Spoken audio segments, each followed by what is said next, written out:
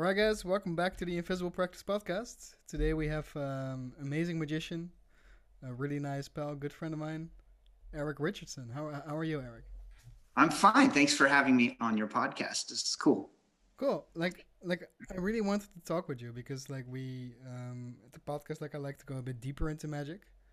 And when we met last time, like you gave me your little booklet, which I think was like something for the session, right? Like the Yeah, concoction. it was a giveaway for the session.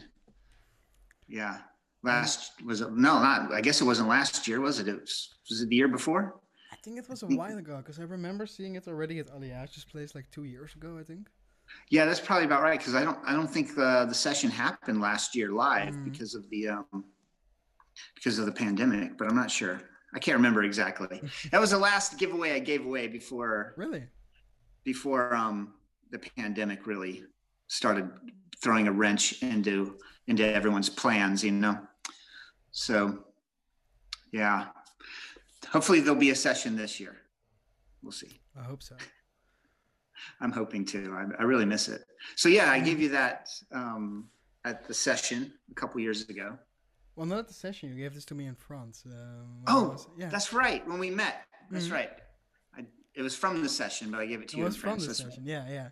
Because I Right. saw it at Aliash's Okay. place and I was like, this looks interesting. I'm forward to reading this. And I asked you once, like, hey, do you sell it? You were like, nope. But Yeah. you were so kind to give me one when I came. Oh, it's my pleasure. And yeah, that's right. That's why I'm a little bit confused because it didn't feel like that long ago when I gave it to you, but It's because it isn't. um, because it wasn't. But I gave it away at the session, I guess a couple years before that. So anyway, um,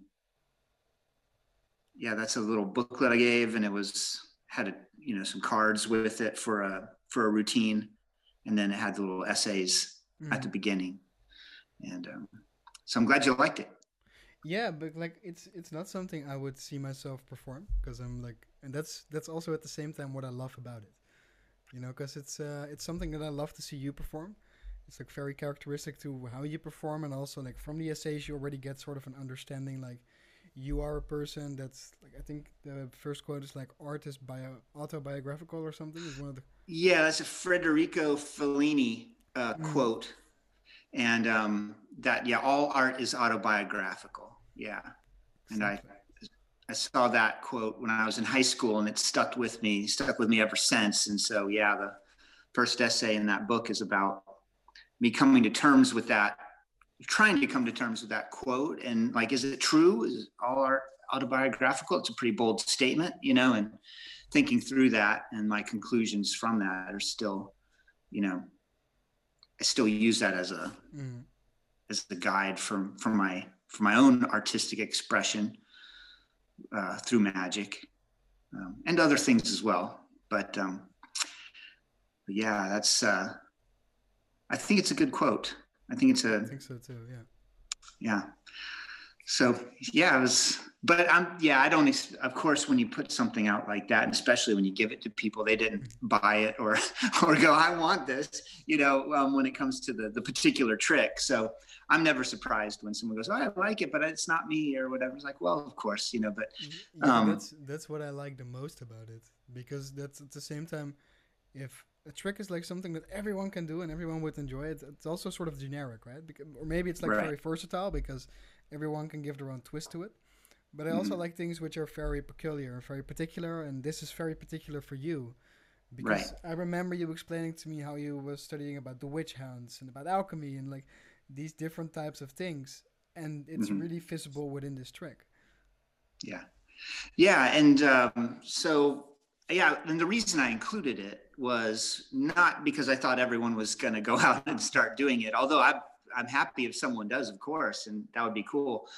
But it was more to just provide an example from my own repertoire of what I was talking about in the essays. And like, and here's a way where I applied these thoughts Mm, to my own my own desire to express myself artistically and autobiographically to some degree in the magic. And here's a way to do that. And here's is the way that I have approached it. But there's of course other ways. But I used a historic event of the witch hunt, Salem witch trials, as a way to kind of express something that happened in my own life in a magical way without directly talking about what happened to me and my family in a very hard situation. Mm-hmm. And so it's a way to talk about those things and share them, but in a different context that's not so close to me, and my particular story. And I think that's one way that I've tried to approach some of the autobiographical, trying to express my own self in my magic. Is I found that sometimes pinning something to relating it to a historical event, an interesting historical event, has been a kind of a productive way to do that. And but it's only one way. Of course, you can be very open about, I'm going to tell you a story about my life, and that would also be obviously directly autobiographical. But yeah, but it's a good way to point as well, I suppose, because now you can also say, well, what's like the main concept, feeling, or core behind this idea, and how to transfer this into a story or into a presentation. So like, I think even if you're talking about coincidence, you don't have to direct. If you do like a coincidental trick, like do as I do, for example, or if you perform like sympathetic 13 instead of as magic as a coincidence effect, then I think with those things you don't have to talk directly about coincidence, but you can still point towards it. Right. Like, for example, one thing I like to say is, hey, let's create a coincidence, or rather a paradox. And the reason why I say rather a paradox is because coincidence by nature is like coincidental. It's like you're not expecting to do it. So if you are consciously creating coincidence, it's still a coincidence. Right. Yeah. Yeah. And it's something kind of related to that is, tricks where, it's like if someone's really being critical of it, if you have someone name a card and it's the only one face up in the deck, you could play that as a coincidence, but, no one's probably going to believe that. Or if they do, it's okay. It's 1 out of 52, and that's not that, I mean, it's impressive, but they named any card. It's the only one face up. But I think what the unspoken part of that is, and you don't have to speak it because it's powerful with an audience, but I think the unspoken part of that is the fact that they know that you are doing something for them and it is supposed to work. And so that they know that this is different than just, oh, wasn't that lucky? Because you're standing in front of them and you're getting paid to do a show, or the context is that you're performing and not going, I hope I get lucky during this show. I hope all my stuff works out. And so I think people know that. And I think that's those unspoken things. I don't think everything has to be laid out, because I think you can think, is this something that an audience will pick up or understand on their own? And I think you can do that with coincidence types of tricks, but then also tricks that, are maybe even supposed to be predictions, or ones like, I knew it would be the right one. Statistically, 1 out of 52 maybe isn't the most impressive thing, but the context makes it impressive, because you're doing a show and you can't just go into a show and go, I hope I'm going to start this thing and 1 out of 52 times it'll work. Maybe. Yay. You can't do that as a performer. So audiences know that, and they're just like, wow, that's crazy. But I've thought about playing around with like actually spelling that out for an audience, like really putting that in the presentation. Really? But I never have yet. But it'd be interesting to kind of walk through that with them. Maybe, I don't know, if there was an entertaining way to do it. I thought it'd be kind of cool to have them like think through what's kind of going on in their subconscious, but bring it to the forefront and be like, this could be a coincidence, but then I am getting paid to do this show. So, and then they'll be like, oh, right, or something. That's not a very good presentation, but something along those lines. I think it's interesting. Also, like what you touched on is like, you can reframe an effect, right? So with coincidence, but with like, not with everything with dual-sided you can't usually, but with some other things like let's say like an invisible deck or card is in your wallet, you could present all of those things like a coincidence, like a prediction, right? So before the show, I turn over one card in the deck, or before the show, I put one card in my wallet, whatever. Same as with the with sucker effect. You can present the sucker effect as a sucker effect, but the interesting thing is a lot of sucker effects inherently can also be that the magic is happening to the magician. Mm-hmm. Like it's reversed. Like the magician isn't aware of this happening, but all of a sudden this thing happens to him, and he doesn't know why. He's like the happy victim in the story. Yeah, yeah. Those are fun when you have the magician in trouble or the something's happening to the magician and he doesn't know about. Of course, I think the audience knows that you're just playing, but that's part of the fun. They can, as long as they can enjoy it and be a part of that. Oh, that's funny that we're pretending that the magician doesn't know what's going on, and they can get into the act of it with you. That can be, it definitely, it can change the texture of the show. If you have something like that in it, I think would be cool. It's just very different type. Instead of the direct, I'm going to show you something and amaze you. It'd be a little more like we're all just having a fun time here, and we're going to pretend like I don't know what's going on. Yeah, and it's also like instant drama. Like immediately there's a conflict, which then becomes interesting because how is he going to solve it? Right. Yeah. And as long as, I think the audience probably really knows that you're not really in trouble. But that's part of the fun of it, Exactly. So, yeah. Although I've never done, I shouldn't say I've never done any tricks that are actually like that, because that's not true. But I don't tend to do tricks like that. I think I've experimented with it in the past, but I can't think of any shows, like actual real shows that I put together where I've ever had a trick in it where it was magicians in trouble, oh no, kind of thing. Now that's not true in the kids shows. Oh yeah. In kids shows, but for adults and for young adults through adults, I don't think I've ever put together a show like that. But it's really fun with kids. I mean, there's no reason not to do it with adults. I just never have done it. And I just have to think about why I've never done it. I don't have an answer for that. I have to think about why I've never really done that with adults. And I've certainly never created a magic trick like that, that I would envision doing for adults. So, but yeah, for kids, it's super fun because they get all screaming and they don't, I think kids believe that you don't know that something's happened or that you're made a mistake. I think they buy into it and they get, very vocal about it, which is really, which is really fun. You can get them screaming like crazy over that stuff, which is part of the fun of the show. But maybe that's also the reason why you haven't done it for adults, right? Because they know. Yes, they just don't scream the same way. No, I don't know why I've never done it for adults. I'm gonna have to actually sit around and think about that for a little bit. I've never really thought about it. Do you perform effects like that for your adult audiences? Yeah. I perform my suit apparition like this. Yeah.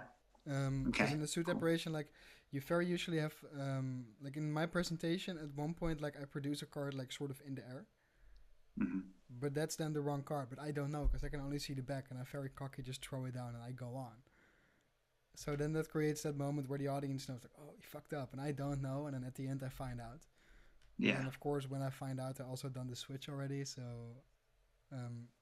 then all the cards change from spades to hearts, and then the card matches again. And I also do like Vernon's for matching the cards. Oh yeah. Yeah. Which is a very good trick, I believe. But the interesting thing I found is like Tommy Wonder has this essay where he describes that he's not a fan of this type of effect because the magician is sort of putting up his middle finger against the audience because he's fully aware in that moment that he's not screwing up, but he's making them believe it, and then at the end like he solves it. But if that's like interpreted in the wrong way, it feels like like you're betraying your audience. Yeah. Yeah. Which I think it I think, depends on the degree how you play it, because very often, like with the matching the cards, it's like perfect feeling. People sort of like they feel a bit bad or they're a bit happy, like yes, you fucked up finally, and then I just play it like oh fuck, and I try to solve it. mm, But once in a live show, I genuinely fucked up in my setup for the suit operation, and I had to solve it in a different way. And then I used that energy of the bumminess of the genuine fuck up for that ending because I thought, oh, I'm gonna be a good actor. I'm gonna use like the genuine feeling for it. And then I watched the show back on video, and I was like, fuck, that this one was much too much. Like even I, when I watched it, I believed I genuinely fucked up because I fucked up, and then it was solved. And it was like, oh man, this was such a big bum out, and then it was solved, and it felt like yeah. That's interesting. Yeah. Well, and as you were talking about that, I was thinking actually there is one way that I've used. I think pretty much you know, pretty much every magician doing card magic's probably done it at some point. I don't think I have it built into any of my routines, like real routines. But if you just sometimes doing just some casual magic tricks or something, I will do what everyone does, where you get the card out, you've produced the card or whatever. They don't know what it is yet. You look at it and your face goes, and everyone goes, oh, and then you turn it over and go, no, it's right. And that's that same idea, where but they don't, they're just trusting your reaction, and but it's very quick and it's very light, and it's, you're just playing. Yeah, with but I them. think it's also a bit like fun. Like I'm screwing with you, Yeah, right. And it's over so fast. It's not like you sit there and look at it and go, oh gosh. You become depressed. Oh yeah, and you can't ham it up for too long. It's just a very short little like, no, that's right. And that can be fun, and it lets people off the hook really fast, and they know you're playing with them, and it's just silly. But that's the same it's a very idea. friendly tone to it, I guess. But I mean, if you go too far into it, like into believing you really screwed up and you're bummed out, yeah. Well, that's a bad place to put your audience anyway, because I don't know. Maybe there are some audiences out there that really want to see magicians screw up, but for the most part, I think in my experience, and probably most people's experience, the audiences don't really want you to mess up. They want to see a good magic trick. They want to see something that'll blow their mind or be cool or funny. Obviously, if they're seeing magic, they want it to some level be magical. And you messing up is not very magical. So well, unless those people are your friends, then they really look. Yeah. Right. But, I think in general, if you have a good presentation and a good personality, and you have done the things to make the audience like you and want to watch you, they want to watch you succeed, and they want to be a part of that. They want to see magic. They want to experience magic. And, they don't, in my experience, I don't feel like most audiences really want to see the magician screw up so they can laugh at him.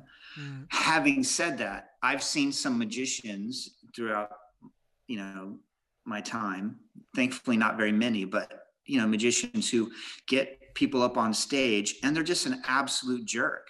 And they make fun of the person, their physical appearance, the way they talk, they just anything, maybe people in the audience laugh, but the person is not laughing. And I've seen probably more than once, really, like audiences kind of turn on the magician because they're being such a jerk to the audience as a whole, or to the person on stage.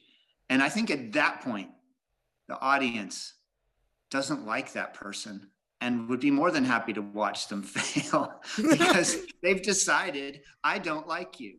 You're not a nice person. And this is kind of miserable. And the one thing that would make it less miserable is to watch you fail.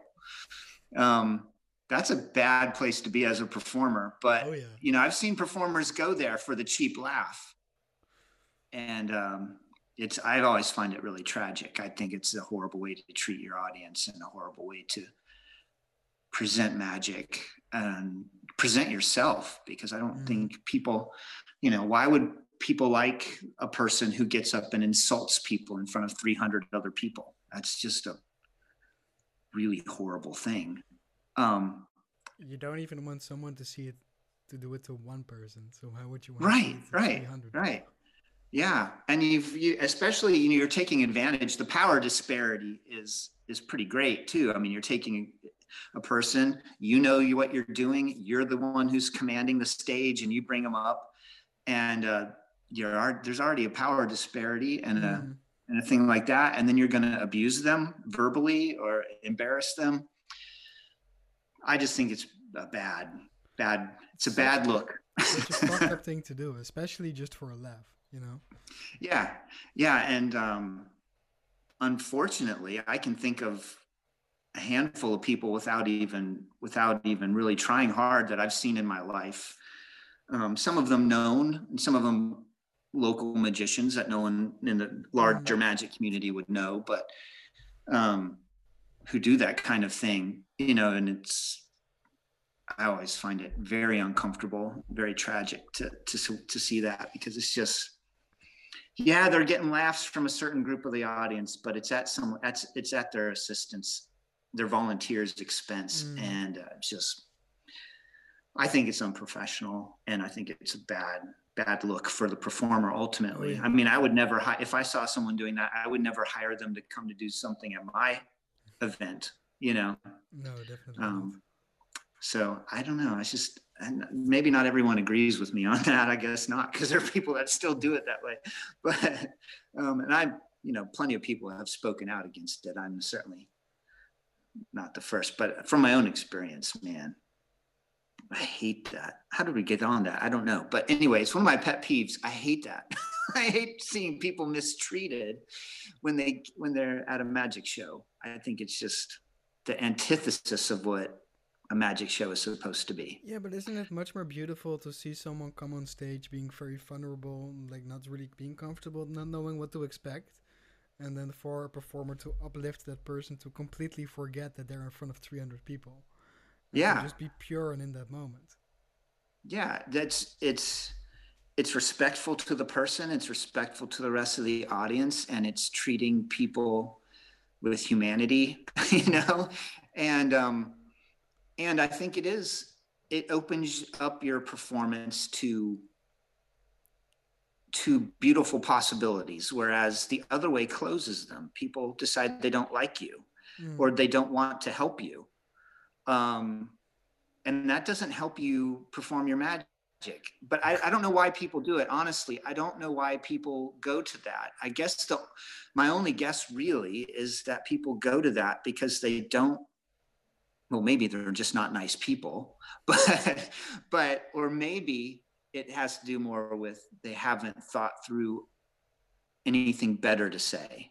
And so maybe it comes down to laziness. It's easy to insult someone for a laugh.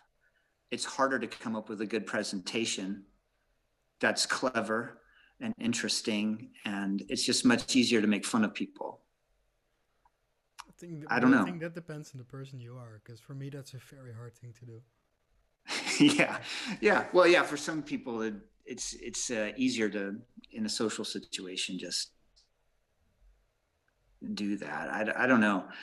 I don't know what all the reasons are. I just know I just really hate to see it when it happens. But in case you can't tell. Really? Yeah, I have a little bit passionate about that one. Yeah. But that's okay. But Ladies anyway. and gentlemen, watch out. Next year, Eric Richardson's new book, Don't Be a Jerk on Stage. Don't be a jerk on stage. That would be a good one. Thankfully, though, I think that most performers aren't that way, or don't do it. If they do it, it's not the main part of their act, at least, and maybe they're doing it out of this insecure moment, or they have a situation where they don't know what to do and they just fall back on some piece of like crass kind of comedy or something. But most performers I've seen, and maybe this is true for you, I think that message is out there, and oh yeah, most performers I see don't do that. most of them are more stuck with like stock lines than with being a jerk. So it's still not Yeah, ideal, but much better. yeah, the stock lines. You know, we've all used them. I'm gonna pretend I'm not guilty of it, and I'll probably use some again in the future at some point. Stock lines, of course, but he tried it. I tried to write my own scripts and to create my own presentations for even very standard common effects as much as possible. I'm not saying that there's nothing in my routine that's pretty much like I kind of say what the trick came with, you know, certainly there's some things like that in probably everyone's repertoire, but I try hard to write my own scripts and come up with my own presentations. And I enjoy doing it, but I think it also is part of that. How do I make this mine? How do I express, if all art is truly autobiographical, like Fellini said, then I am saying something about myself no matter what. If all I ever do is use stock lines and insult people, I'm telling people something about myself. It is indeed autobiographical. And so what do, and even if it's completely a fake character you have on stage, it's telling people two things. One, it's you're informing your character by how you act. So at least in that sense, they're relating to that autobiographical fake character. But it really, at the end of the day, if they know they're going to know it's a fake character at some point, because they know you're an actor on stage and you're doing a very specific kind of thing that maybe it'd be hard to believe you would do in real life. So they know you have a character, but that still tells them something about you, that you're the kind of person who could create a character and do those kinds of things. So even then, there is something autobiographical about it. You know, because you are telling people something about who you are through the character you create. Right. And so I think Fellini is right. I think that all art is on some level autobiographical. Sometimes it can be very blatant. Sometimes it's more subtle. But I think that our presentations do say something about us. So if that's true, then I want to be at least a little bit thoughtful about what I'm communicating about myself through my magic, my presentations, and those kind of things. So, yeah, I think that that writing your own scripts is, you know, there's a lot of benefits to it, but I think that's one of them. Is like for that particular type of thing, what am I going to present to my audience about myself? Well, you know, you've kind of got to write your own script if you know, to be able to pull that off, and I think that's a really good thing. I tell you what, my favorite books right now are the Peter McCabe Scripting Magic, and then Vanishing Ink put out the second volume. And if there's anyone listening to this podcast who hasn't checked out those books, not friends with Pete McCabe. I'm not, you know, I don't get anything for pushing his books at all. I'm just talking about them because I think they're just wonderful. And I think if someone is interested in writing scripts, if you've been writing scripts, it will only help you get better. If you've never really done it before, it will give you pretty much everything you need to have the confidence to start doing it and doing it well. So I just can't recommend those books enough. If I had like 5 books to recommend to people, those would be, I guess I'd have to count them as 2 of them because now there's 2 volumes. So I'd still have 3 books left over, but what? You can count them as one, or you just say I'll count them as one. Scripting Magic 1 and 2 is one of my 5 books. Okay, yeah. Just like the Tarbell Course in Magic is one of my 5. Yeah, is that right? Yeah, those are the first real. I mean, yeah, those are the first books I really studied when I really started getting into magic. Really? And yeah, I had just started my first job. And so I'd get my paycheck, which wasn't much because I was working at an appliance store, dusting off their appliances and moving stuff around and building, this is in Florida, and building, you know, like TV racks for old ladies and stuff because they couldn't build them themselves, so, you know, doing all that. And so I wasn't making much money. I wasn't working there too much just after high school, you know, at the end of the day, whatever. But every week, well, not every week, every month I'd get my paycheck and I would take a little bit of it well, pretty much most of it, because I don't think it was that much. But I would take it and I would get another copy of Tarbell from the there's a local magic shop where I lived. I was able to, go to, which is pretty rare to have a brick and mortar magic shop. And this was in Sarasota and Bradenton down in Florida. And there's a magic shop there that had been there for a while. And I would go in and get the next volume of Tarbell with my paycheck until I had the whole set. And I would spend that month studying it, and then I would get the next one. And I still look at those, still consult those. They're amazing. There's so much good magic in them. Some of it's outdated and a little bit odd, and there's a couple things that are embarrassing in it. Probably racist even. Not probably, they are. So there's some things in there that are just like, ooh, that's not good. But for the most part, as a whole, they're amazing. But yeah, anyway, that wouldn't include those in my top 5 books though, that I would recommend to someone though. It would be something to recommend, but I probably have others that I'd recommend more. But yeah, but I mean, like what I love about Tarbell, like I have all of them because I got like a really good deal on them once, like all of them for $120, I think. Yeah, that's a good deal. That's a good deal. But what I love about them is like I haven't read them that much and not from cover to cover, but whenever I'm doing research about magic or about a particular effect. But also I wanted to start the billiard balls, and there's surprisingly little I could find about the billiard balls in like magic books, other than like The Art of Magic has something, Greater Magic obviously has something, I believe The Fine Art of Magic also, and then like Tarbell, that's everything on my shelf that has something with it. But already their routine in Tarbell with this stuff is like, it's not a great routine, but it's structured in such a way that it's a really good routine to learn all the moves and the basic principles to perform the effect. Yeah, they're just an amazing resource. And one of the things about them is that a lot of the things are fully scripted, and not that you would ever use that, but when I was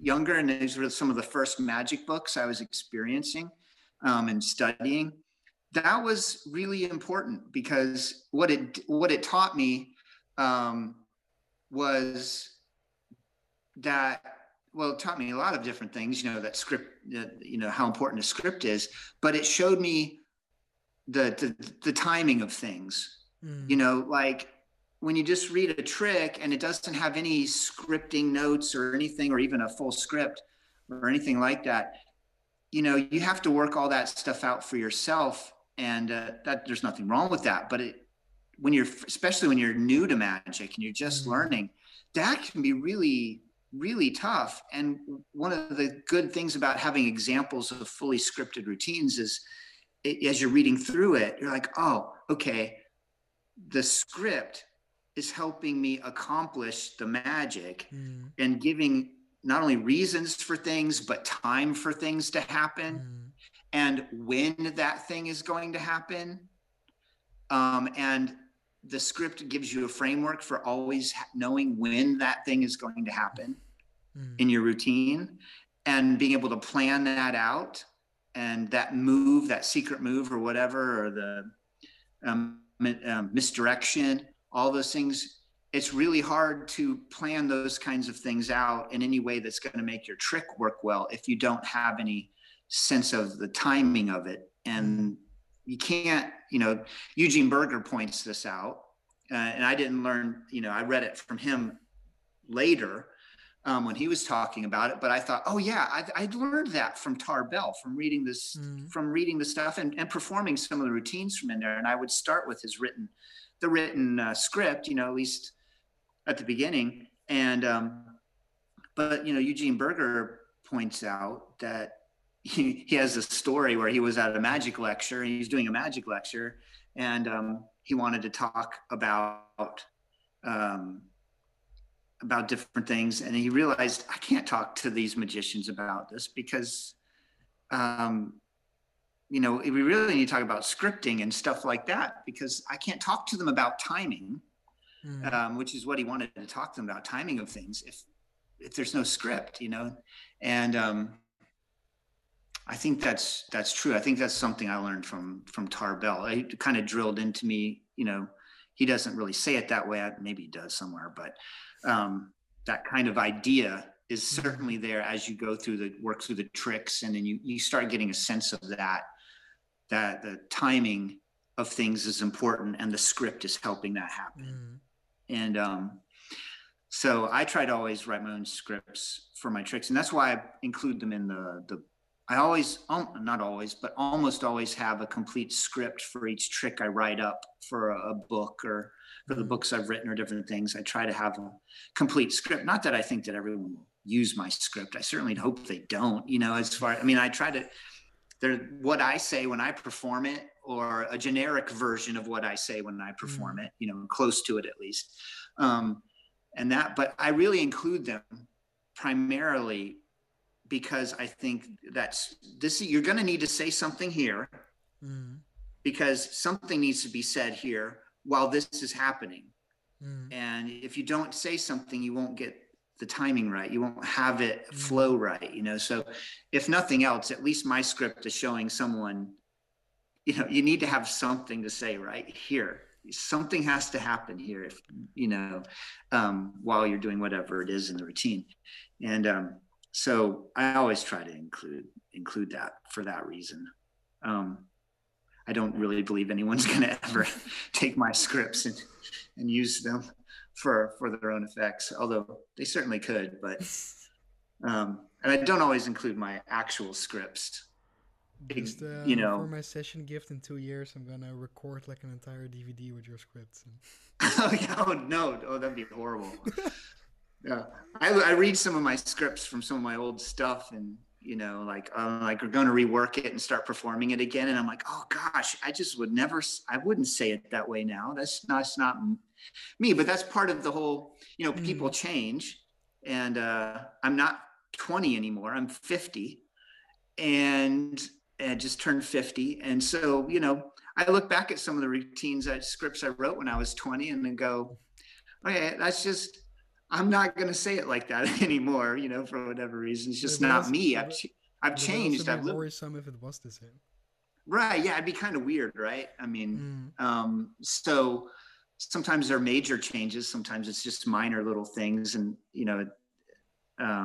but yeah, I mean, that's part of being the autobiographical nature of it too. I'm not the same person I was when I was 20. I mean, in some ways I am, but in other ways I'm not.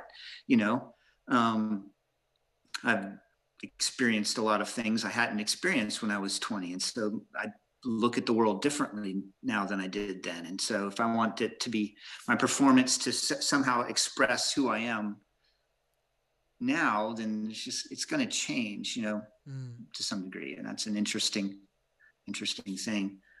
Some routines have been more that way than others. I'm like, I just wouldn't even perform. Well, I've actually dropped routines, like stone cold dropped them out of my repertoire, because I'm like, I don't know how I'd perform that now. And I would never perform it the way I performed it then. So just be true to myself. I mean, maybe someday I'll figure out a way to perform it, but I'm not feeling it. And I wouldn't perform it that way anymore. It just wouldn't feel authentic to me anymore. So forget it. I'll just find something else. So I have had not a lot of routines like that, but I have had a couple things where I've let them go, for now, at least. Others have just changed with me. Well, a really popular routine, of course, from Eugene Berger. I mean, every magician knows it. Lots of magicians do it now because of his influence, of course, is the torn and restored, or burnt and restored, thread, right? I've performed that since I learned it from his book, way back in the 80s. And way back in the 80s, good grief. You're so ridiculous. Old. Oh that sounded so ridiculous. But way back in the 80s. But when everything was still cheap. When everything was cheap, I could go to good grief. So, but I still have that as I perform that all the time, but my performance for it is not the same as it was back then. I've had several different scripts for it, but yeah, that's one trick that I've always kept, but I've been able to change the script as I have changed or my interests have changed or the things I want to is different. So it's interesting. Some things haven't made that kind of cut, other things have. So it's interesting. But yeah, the scripting magic books, man, they're great. And on top of that, there's some really awesome routines in there too. I mean, there's good magic in those books. If you think it's just a book that, oh, well, I don't want to read a whole book about some guy telling me how I'm supposed to say things, you know, I mean, it's better than that would be kind of maybe a more boring book, but his plenty of examples of how to script different effects and why they were done that way, and interviews with people like Eugene Berger, who, you know, arguably is was one of the best at writing a script, you know, for his effects. I mean, he's just he's a master at it, and studying his magic is really a great one for that.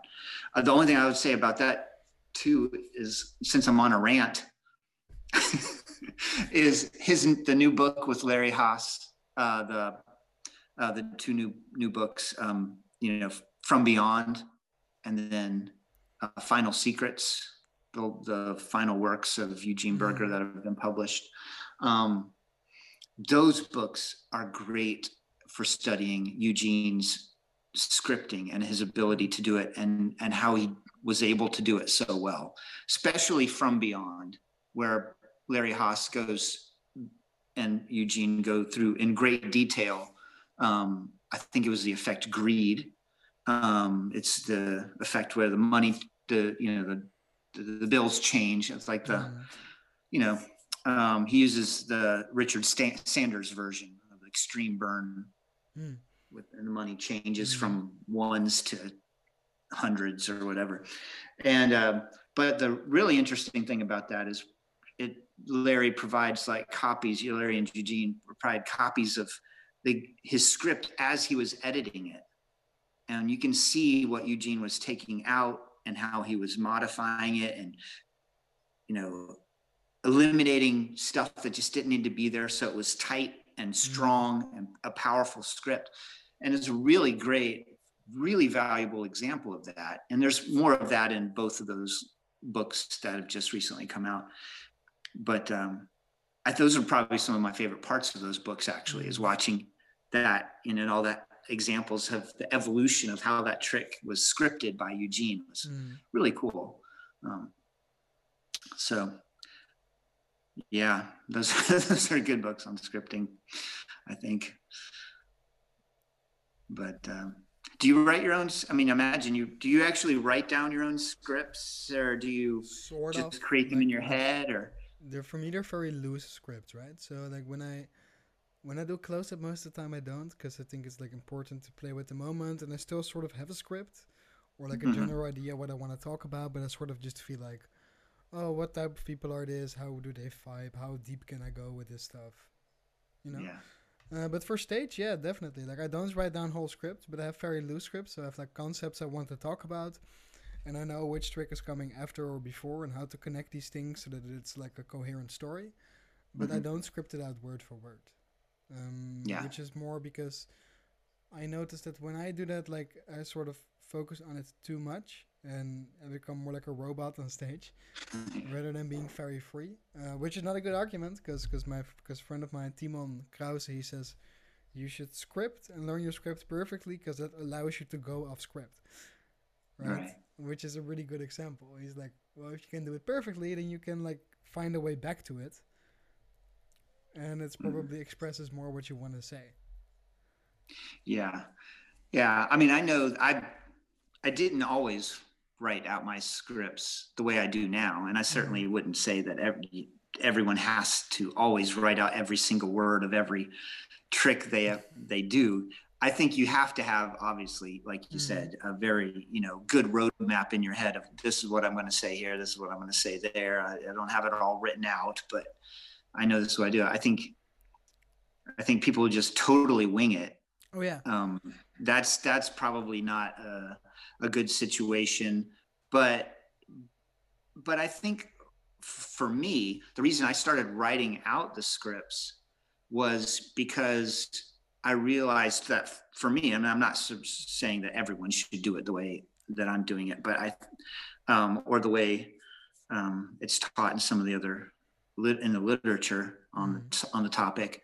But I found that for myself, I like, and this is maybe some of it's personality. I like writing it out because it makes me really think about it. And it's made me not only think about it more, but think about, if I'm going to be speaking anyway, is there a better way to say it? Right. Is there a way that's more concise, to the point, and more powerful? Yeah, that has helped me do that. You want no fat on the script. Yeah, and it's helped me because for me, I can get off on tangents. You may have noticed. Oh, really? And that's not good in a performance, right? And I've never done some 10-minute, let me get back to the trick. But I do know that I have a tendency to repeat myself. I have a tendency to repeat myself. I also have a tendency to repeat myself. But and I can go off on little tangents, and that's for me, I felt like I need something to focus me a little bit better.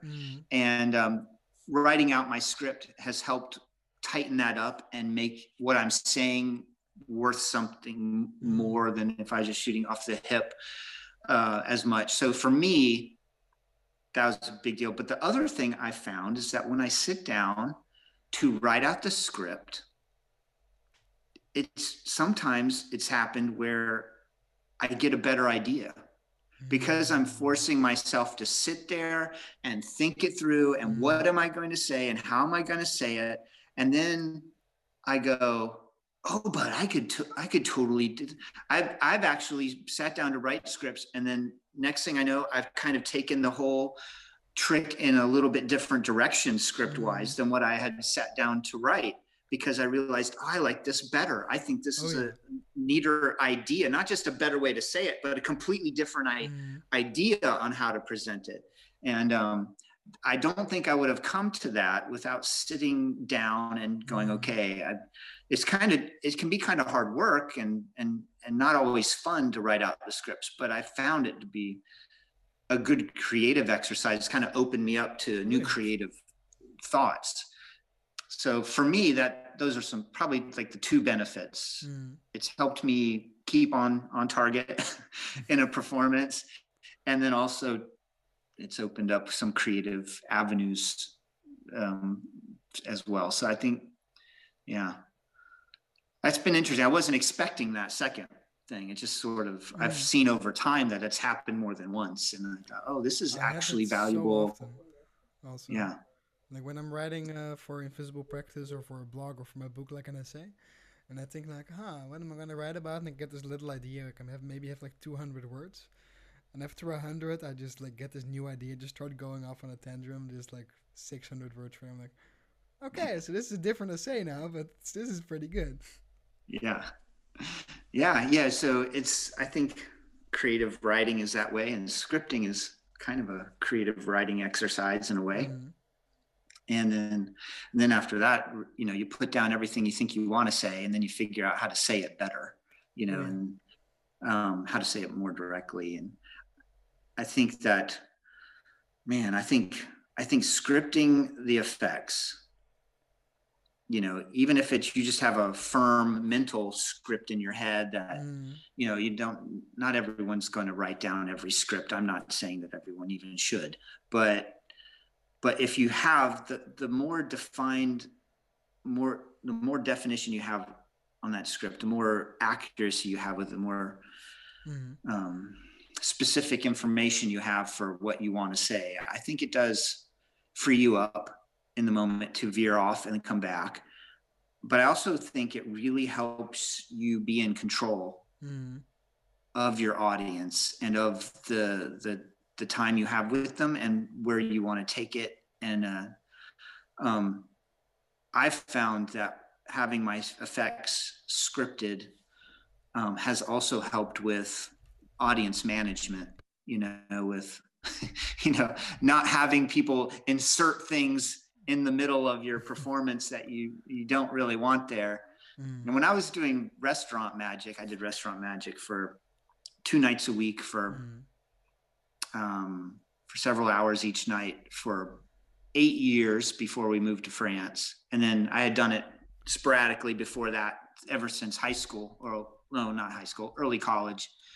And one of the things that I found was very helpful when I started really writing out my scripts. One of the things I noticed was I'm not getting interrupted the same way. I'm not, people are interacting with this a little bit differently. I feel more in control of how this performance is going in a situation that can, it's close up, it's at a restaurant, people are just goofing off. But why do you think that is? I think it's because I'm saying something interesting. I've given it enough thought that it's interesting and compelling, and it's theatrical, and people get a sense that they're watching something real and not just having someone come up and do something. They're watching a performance, and not that it's a cold distance between them, like they're watching a movie. I mean, I'm right there with them, so it's personable, but it's also, I have a very definite presentation. I have a very definite thing I'm doing, and I'm there being a part of it, and we're all doing this together. But there's no insecurity for them either. They're hopefully they feel like I'm in good hands. This person is competent. They know what they're doing. This is entertaining and it's interesting. And if you go in and you're just kind of like, hey, I want to show you a card trick, and you get into it and you're stammering and you don't, and it feels very much like, where is this going to land? That the audience is going to start taking control of that situation, because somebody needs to be in control of that situation, right? I mean, they don't necessarily want to be a part of something that's not going somewhere. So I think it's an insecure feeling. And I think audiences are vulnerable in a performance setting. They aren't the one who's in control. They don't necessarily want to be in control, but they do want there to be control. They want parameters on it, right? They want not for it not to be chaos. And I think if you go in and you present yourself confidently, and a script helps you present yourself confidently, or at least a plan, you're like, I know what I'm going to basically say, then that alleviates that kind of tension for an audience. And then you just don't really give them a lot of space to do it, because you know what you're saying, the actions, the timing of everything is happening in a way, and you're talking with them, and you know what you're going to say to them, and you know what you're going to just say, and you know when it's going to happen. That when that all comes together like that, they feel secure. They don't feel vulnerable. Like, I don't know what this crazy performer who I didn't even know existed until I sat down at my restaurant table is going to do. That's a kind of a, like, oh, you're here. Oh yeah, sure. You can do some magic. Oh my gosh. And then they start, if you don't show them, hey, this is going to be good. This is going to be okay. I'm going to take good care of you. If they feel like it's chaotic and they don't know, boy, they're in a vulnerable position, an awkward position. So I think that really communicates a lot to them, being able to be a confident, well-spoken performer, and then the script just doesn't give them a lot of space to inject a lot of extra stuff anyway. And then like I said, they're not motivated to, because they're having fun. They're watching it. It's controlled. It's secure. It's not, they don't feel vulnerable and, oh gosh. So for me, I found that has been a true thing. Now, having said that, I have zero experience performing for drunk people. I mean, the restaurants I worked in weren't ones where people have already had cocktails and they're having something with their meal, or it's it's a cocktail party or something like that. I had very few experiences working with with tipsy or, I thought you were performing in full college, on though. drunk people. So I'm not speaking to that. Maybe in that kind of context, your script it doesn't matter if you're scripted or not, because if they're going to be nuts, they're going to be nuts, right? I don't know. Maybe it does help in those situations too. But for me, in the situations I've been in, the people were in their complete normal frame of mind, and the performances I did before I started really scripting things, and how it changed as I was scripting things more, and had a very much more of a sense of, what I wanted to say in a much more concrete way. It was just night and day. They weren't bad performances before. They weren't bad. It wasn't like I was getting into arguments with people or having people try to ruin my magic. But I did notice that there was a change. There was a difference. There was, there was a lot more. Well, I'll tell you when it really clicked for me. This was, before I moved to France, I was living in West Virginia, and I was performing at a restaurant. I performed at 2 restaurants there for like 8 years, like I said, at the same restaurants, and 2 nights a week. And, in that context, I was trying out a lot of new material, and I was creating a lot of new material. And I was using the restaurant as a place to try it out, and I was doing a lot of my normal stuff and mixing it in, so it wasn't just going in there. But some of those things I did not have it all worked out. I was feeling it out. I was trying it out. It wasn't perfect. It wasn't always polished the way it is, after 300 performances or whatever, and writing out a script. Some of these things weren't even completely scripted. I kind of had an idea, but I didn't know really what I wanted to say. And so that was fine and everything. And I did it with the moderation. I still had all my, my go-to stuff, but I would put these things in, and it was a great place to do it. But I did notice that as I got the script more, and refined the routine, and had a real good idea of where the script was going, and worked more on, this is exactly how I want to say it. The audience attention and the audience's reactions were getting stronger. As I refined that, the audience reactions got stronger. And there was one trick that was like that, where I had been performing it. And, at first I just had the barest idea of the scripting and the direction I wanted to take it, with the presentation. And it got good reactions and stuff. But then I started, I finally got to the point where I walked in one night, and I had worked on the script. I had nailed it. I'd practiced it, rehearsed it, all the things. And I had it really the way I still perform it to this day. And I walked in, and I did it at the first table I went to. And this guy, who wasn't a local guy, because they knew me, the local people, of course, would come in and see me all the time. But he didn't. He was just someone passing through. The restaurant was right on the interstate, so that was pretty normal. People would stop by, and then, who knows where they're from. But he came in, and I performed for him. And this is rural West Virginia. And I performed my script for him, and, the presentation, the whole trick. And the thing he said to me, he looked at me, he looks around, and he's like, he knows he's in rural West Virginia, and just in the mountains. He's like, why are you here?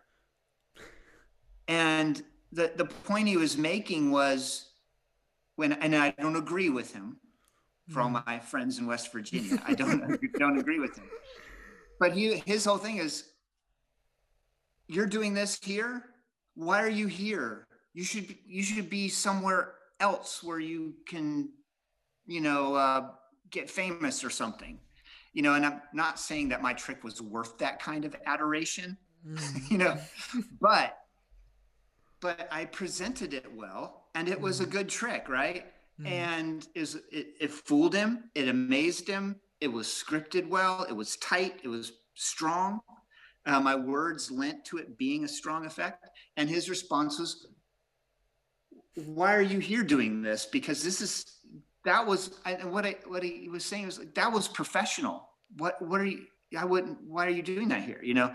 And once again, I don't agree with him. I was there because it's where I lived, and all my friends were there. You know, people I love dearly there, and I love the community, and I was very happy living in rural West Virginia. And who knows, maybe someday I'll live there again. It's great people, everything.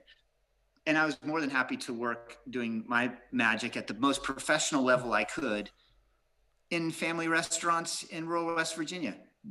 Why not? But for his reaction to it was an interesting one, and it's always stuck with me. Not because I think, oh, I was so great, and yes, you're right, I should be, you know, it's a famous magician. I'm not looking for that. I'm not trying to be that. But it did teach me something, and what it taught me was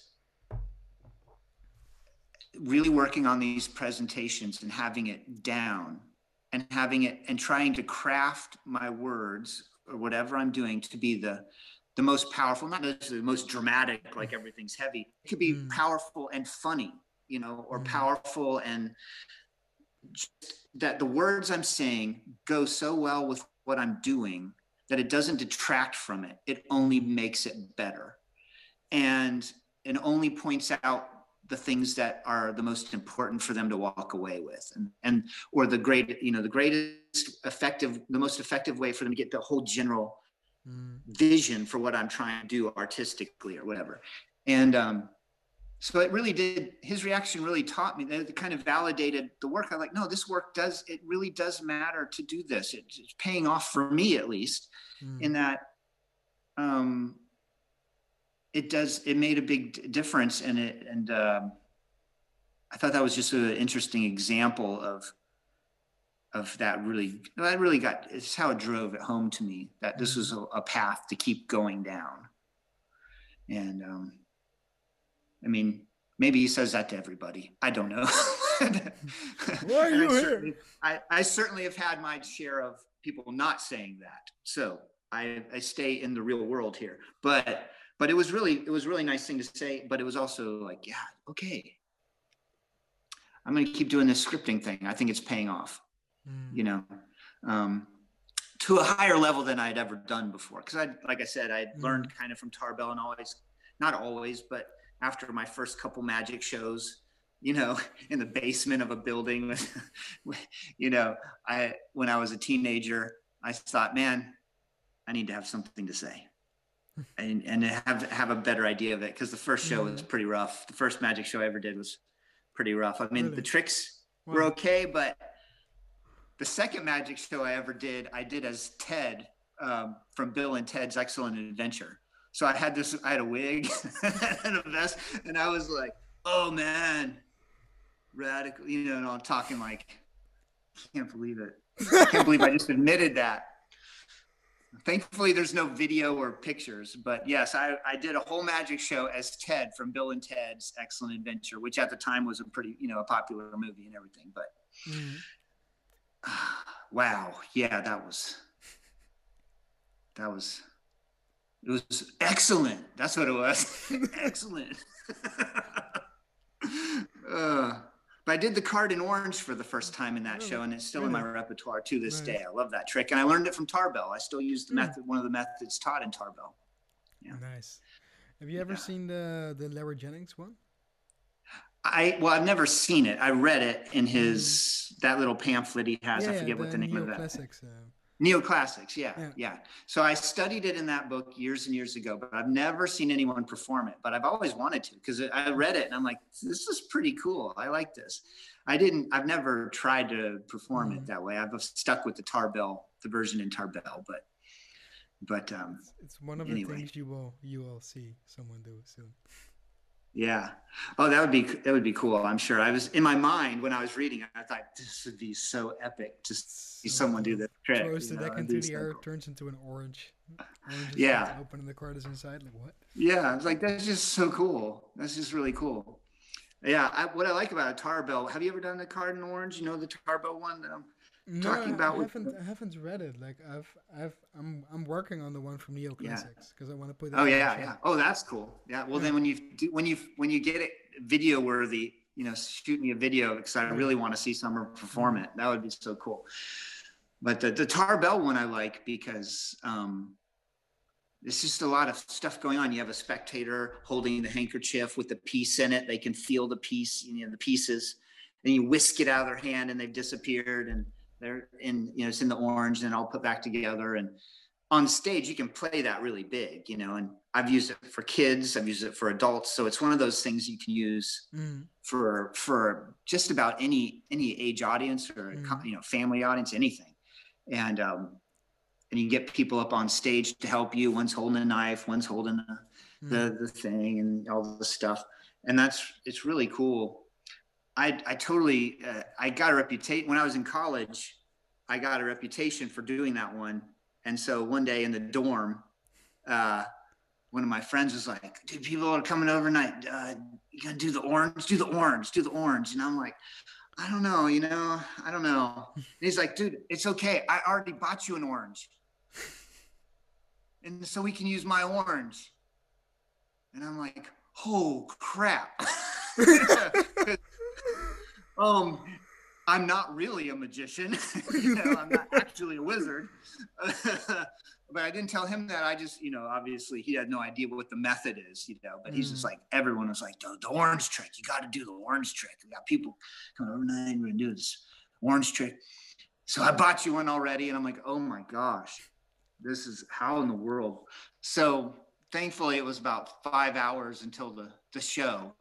And I told him, I said, well, I need the orange to be, really fresh, because then, if it starts getting mushy or anything, I was like, could you just go drop it in the kitchen refrigerator and just, and then bring it out when it's time? And he's like, oh yeah, no problem. So he takes it and throws it into the kitchen refrigerator. And I just waited till everyone left. And then I grabbed it and did what I needed to do and put it back. And then at the time, when I finally performed it that night, he was like, I bought that myself. I bought it myself. It's never been out of my sight. I got it I bought it. And they're like, you really bought it? And he's like, yeah. So that was pretty good. At that point, I don't think I can ever perform this here again because it's now legendary status, and I kind of retired it. I just didn't even mention the orange trick for the rest of my college days because I was like, they're going to start buying oranges and having me do it like 3 minutes later. Like, oh, and here's the orange. Now do the trick. And I'm like, so, and I didn't really want to walk around with prepared orange in my pocket all day long, every day, just in case somebody, threw an orange at me and said, switch the orange completely brown. You go like, fuck. Yeah. Oh no. That's a transforming, look, it's a perfect orange. Now it's all moldy. I transformed it. It's a transformation. So yeah, that was orange pretty brown. funny. But that Tarbell method in there is excellent. One time I was on a trip. We were on a trip. We were driving cross country across the United States, me and my wife, and we had a couple of our kids. We didn't have all of our kids at that point. We have 4 kids, but at that point we had like 2. And so anyway, we were visiting friends and doing different things, and I didn't have the handkerchief with me. I lost it somewhere on the road trip, and it's kind of like one of those things where like all my friends know I do the orange trick, and then I would go over to their house, and because they're like, oh, we're in town, and we've been out of the country for a while, and now we're in town, and yeah, come on over, and I got people coming over, and you can show us some magic. I'm like, oh, sure, right. And they're like, do the orange trick. I'm like, oh, okay. And so there was that evening, and I'm like, what am I going to do? Because I don't even have my handkerchief. And of course, the handkerchief is specially prepared so you can do the vanish of the pieces, right? And so I thought, oh no. So I did have a handkerchief with me, and what it had was a tag on one of the sides, just like a tag that was like a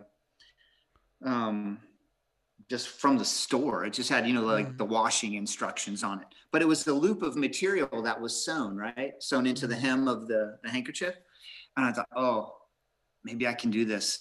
So I cut up some card, and I got some double stick tape, and I just stuck that inside the loop of the the washing instructions, and it made it work. And then I just folded that up into the thing, and so they thought they were holding the the pieces of the card, and it totally worked. So just if anyone does the orange trick out there listening to this, the tarbell version of that, and you ever find yourself without a handkerchief, like your special handkerchief, that is a method, and it did work. It went over just fine. No one thought anything about it, and I was able to pull it off at the time.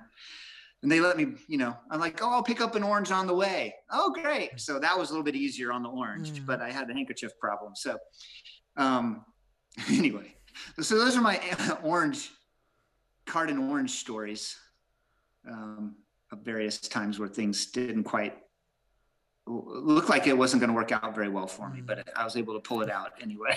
But this is a great trick. Oh, it's such a good trick. Yeah. It would be great to see the Larry Jennings thing with a pineapple. With a pineapple? Oh, yeah.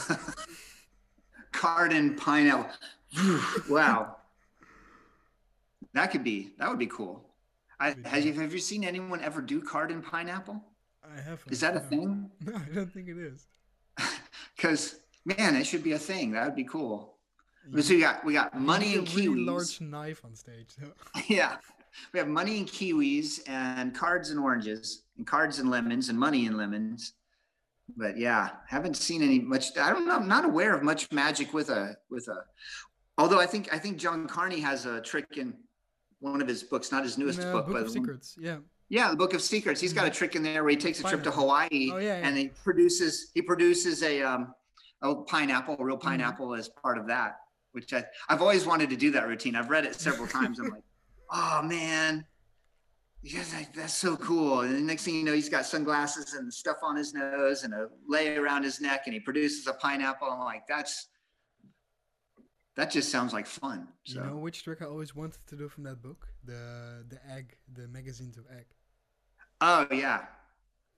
I tried that from that book, actually. Really? I did all the stuff and followed his instructions and created the egg, and everything. And it just didn't look quite right. And I didn't take enough time to really master making that egg. And I think I probably could have gotten better at it if I kept doing it. But I did play around with it and I liked it.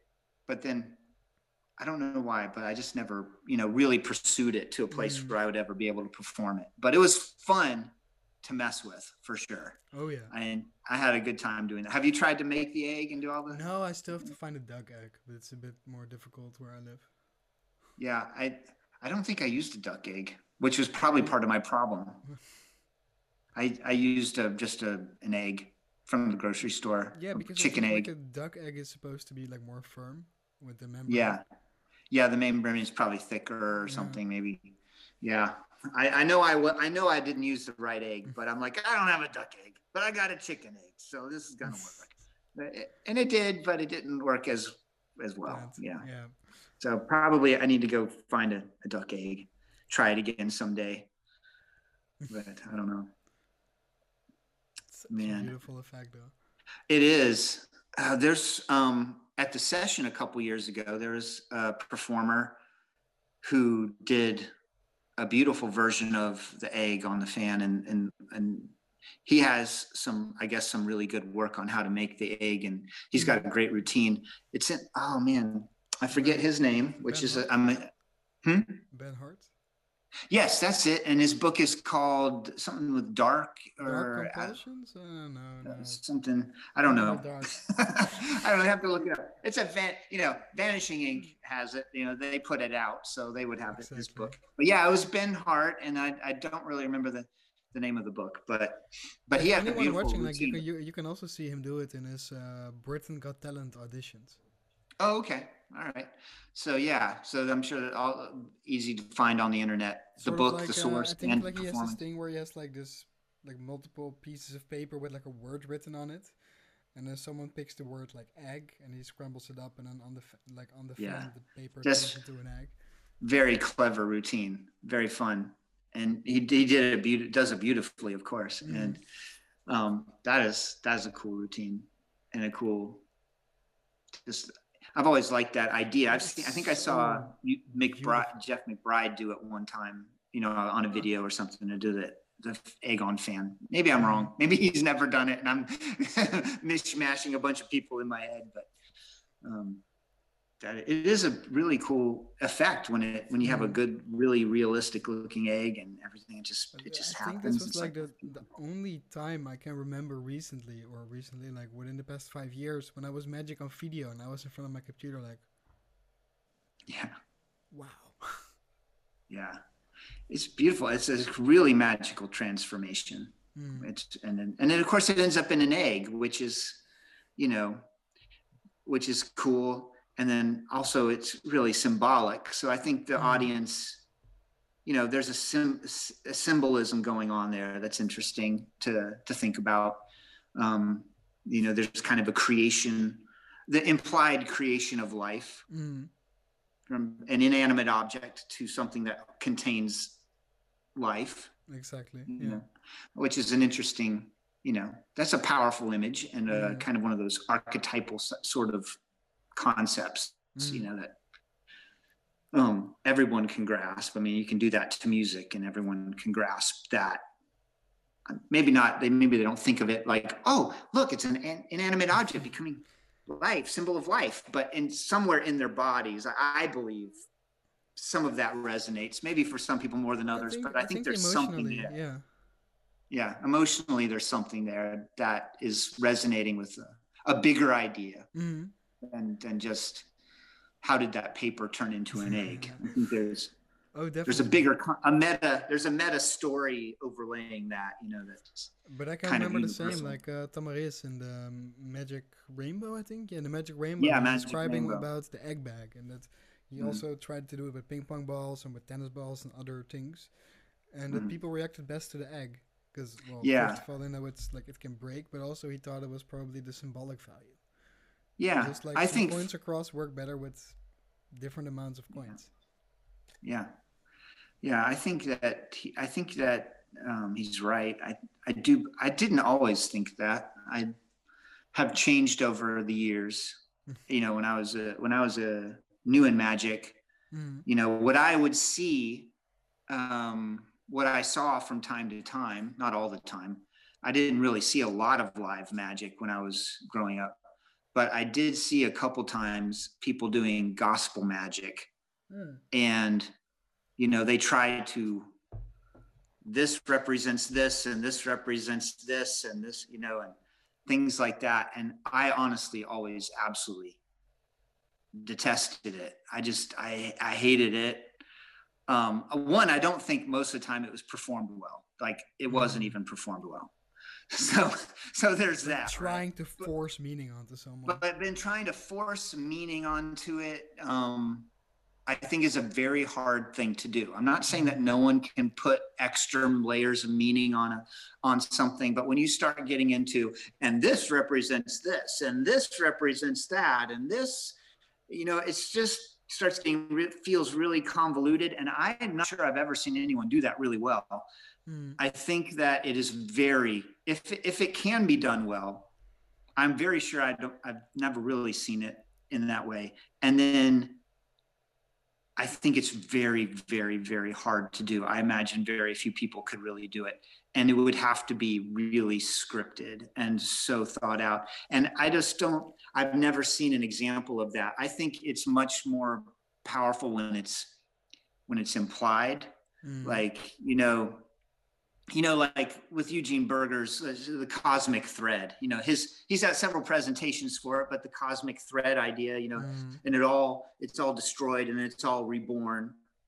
He doesn't have to say this string is like the cosmos, and then No, but that's it's also wonderful about it because then your head doesn't go like, no, it's not. It's a fucking string, you idiot. But it, right, and you don't have to do all that, and people get it. It's something that was mm, torn and that was restored, and he's telling his story, but he's showing something visually that goes along with the story, but he's not going that extra step to spell it out. This represents this and this represents that, and I think when you get into that kind of stuff, it can get really hard. And I'm not picking on gospel magicians, because Oh I've no, but seen other people try it with, mm, I think sometimes people who do corporate magic, they're doing, the oh trade yeah, shows, yeah, yeah. I think they can have some of those same problems. So I'm not Mm, picking on any particular group at all. I'm just saying, in my experience, that mm, was one way I saw that kind of thing happen, and I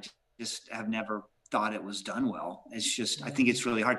I think even if it's what's being said and put on it is consistent with kind of like the inner symbolic message of it, like if you Mm, tore something and restored it, I think humans are pattern making creatures, and mm, and we make metaphors all the time, and we see mm, connections between symbolic things and our life and the lives of mm, people around us, and we just do it. Our brains do it. So I don't think you have to mm, force that on it. But then sometimes I thought it went further than that, where people weren't just spelling out what was obvious in front of them, mm. as if the audience couldn't figure out that when you're talking about death and resurrection or something that's been torn is restored, that you've kind of seen that in a visual way, and they have to spell it out for you. It's kind of insulting, but I think people just can figure that out on their own just by seeing it and Mm, making their own metaphor, realizing that. But sometimes I thought it went even further down a bad trail, where it seemed like what they were trying to say and put on the trick kind of trampled on the inherent symbolism or the inherent mm, metaphors that an audience would make in just watching it.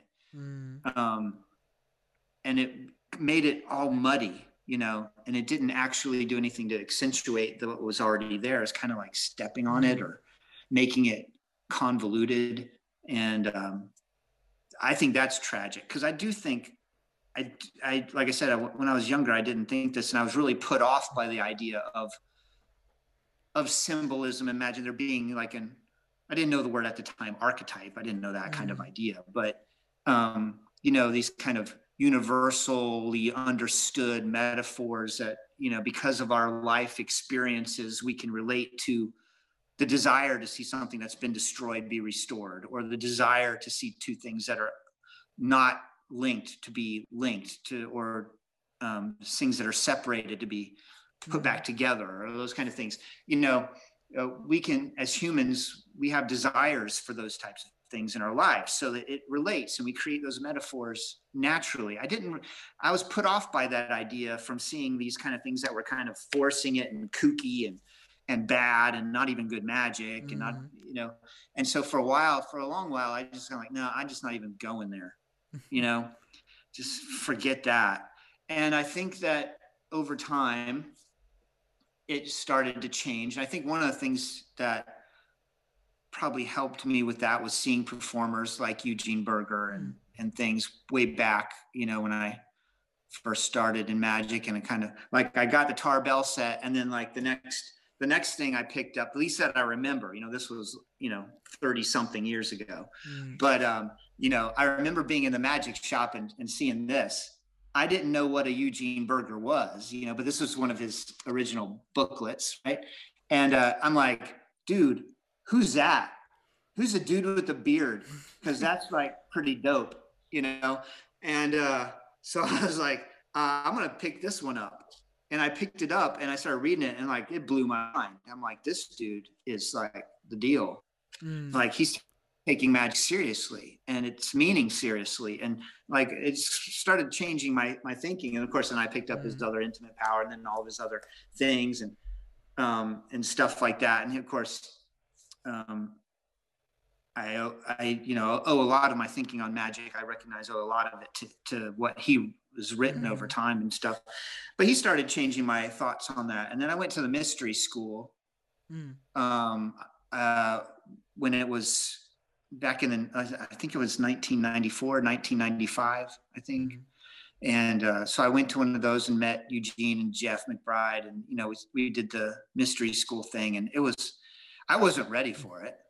I was like mind blown. I was just like this innocent little doe-eyed, you know, like I didn't know what was going on, man. So it was a great experience though. But I was, one of the things that I did take away from it was, I took a lot of good things away from it. But even though my mind was totally blown at the time, but one of the things I did take away from it is like, maybe I need to rethink some of what these things that I've kind of closed off, like maybe I threw out the baby with the bathwater, as they say. I did see I saw some junky stuff. I saw some stuff that had definitely skewed my thinking away from it, but maybe that wasn't completely what I should have done. Maybe I shouldn't have thrown it all out.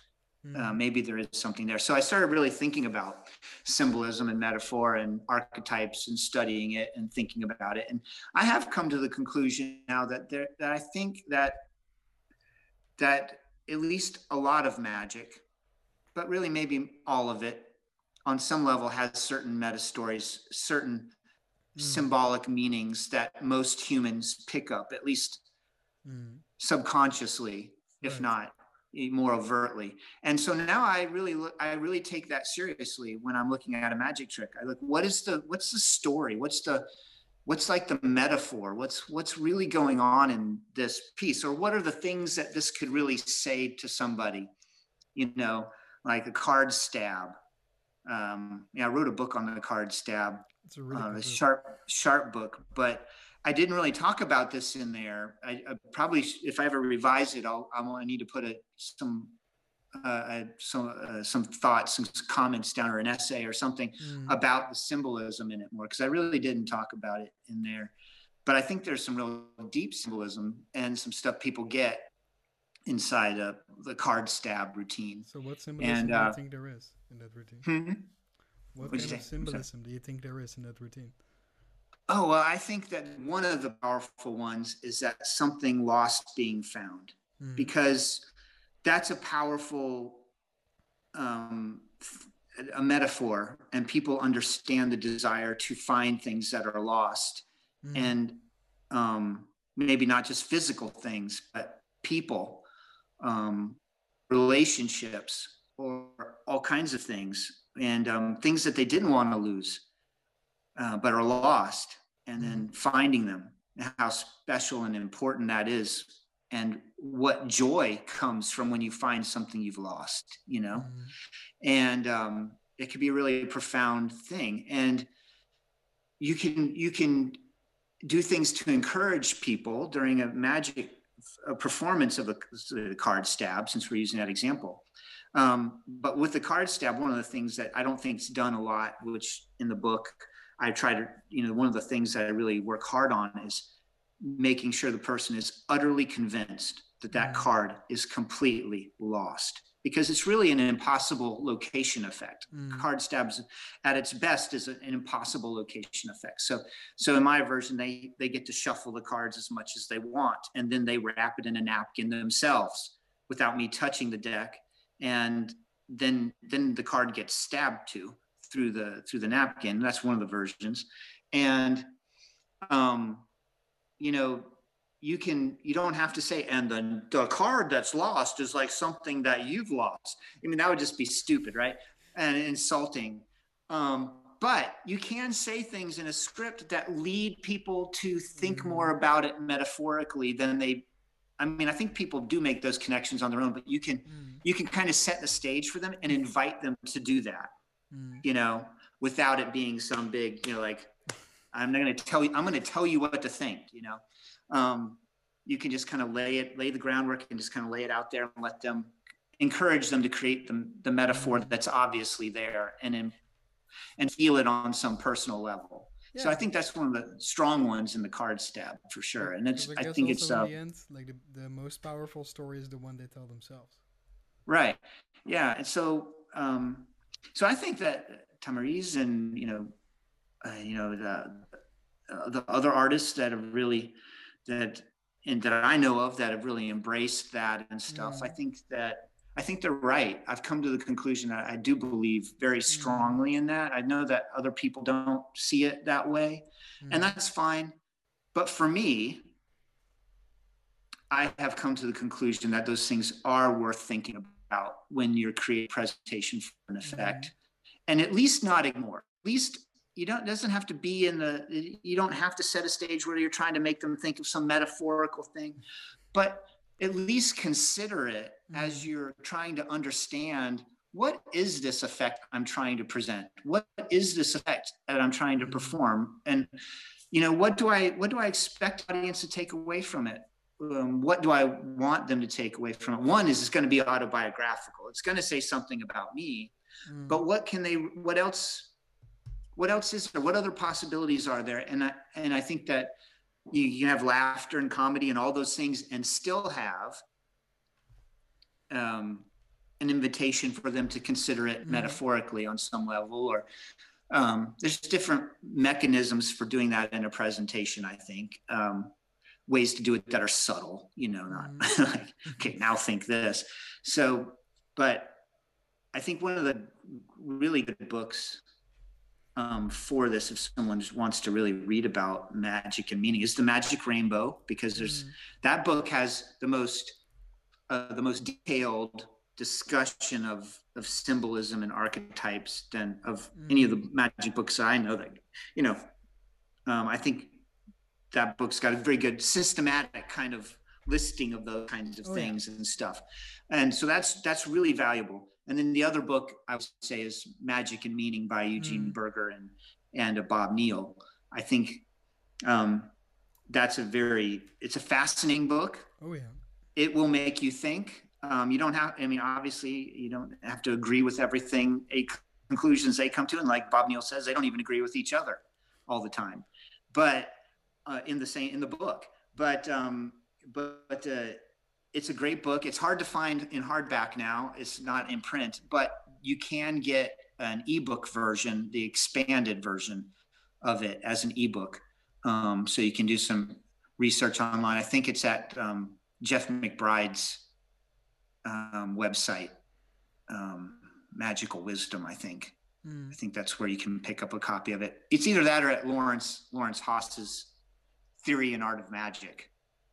One of those two, you can purchase a PDF of it, an ebook, and that's the expanded version. So there's an extra chapter at the end and interviews and stuff like that came out, years later. And that book is just, I've probably read that book like 5 times since it came out. I got it when it came out.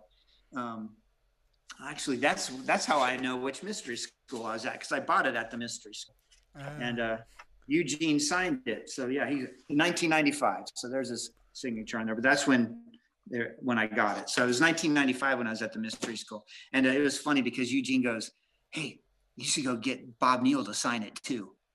And for some reason at the time, like I said, I was just was so like overwhelmed by the whole experience. I was like, I don't know, Eugene, maybe. And then in my head, I was like so intimidated by Bob Neal that I wouldn't go up and have him sign it. I could have had this book signed by Bob Neal and Eugene Berger, but I was a wimp. And I was like, I couldn't do it. So anyway, but I had been writing Eugene by that point for several years. For several years, we wrote back and forth, and I sent him some tricks, and he sent me some stuff in the mail every now and then and things like that. And so we had a cool thing. And then I moved to Paraguay, and I stopped, we just stopped writing. I just kind of disappeared for a while there in Paraguay. But that's another story for another day, because I think I've been talking too long as it is. Huh? What happens in Paraguay stays in Paraguay. Yes, at the moment, yes. Maybe if we get you some beers, then. So, anyway, but yeah, Magic and Meaning. I'd highly recommend that book as well. That's one of my other 5 books. It's the Scripting Magic and Meaning by Robert Neal and Eugene Berger. Definitely worth it. It's a great book. Yeah. Thank you But so much for being here. yeah, thanks. And I really enjoyed it. And I hope I didn't over talk, but I have a Dude, tendency to do that. I could listen to you talk for hours, so Oh really no, really oh don't worry. gosh. But no, it's totally enjoyable. Obviously, I love, you know it. I love hanging out with you, Rico, and Mm. I'm so glad we were able to do that today. And um, hope to see you soon I hope to see you soon, in man. person again. I hope so too. Thank you so much for being here. Yeah, thanks. See you later.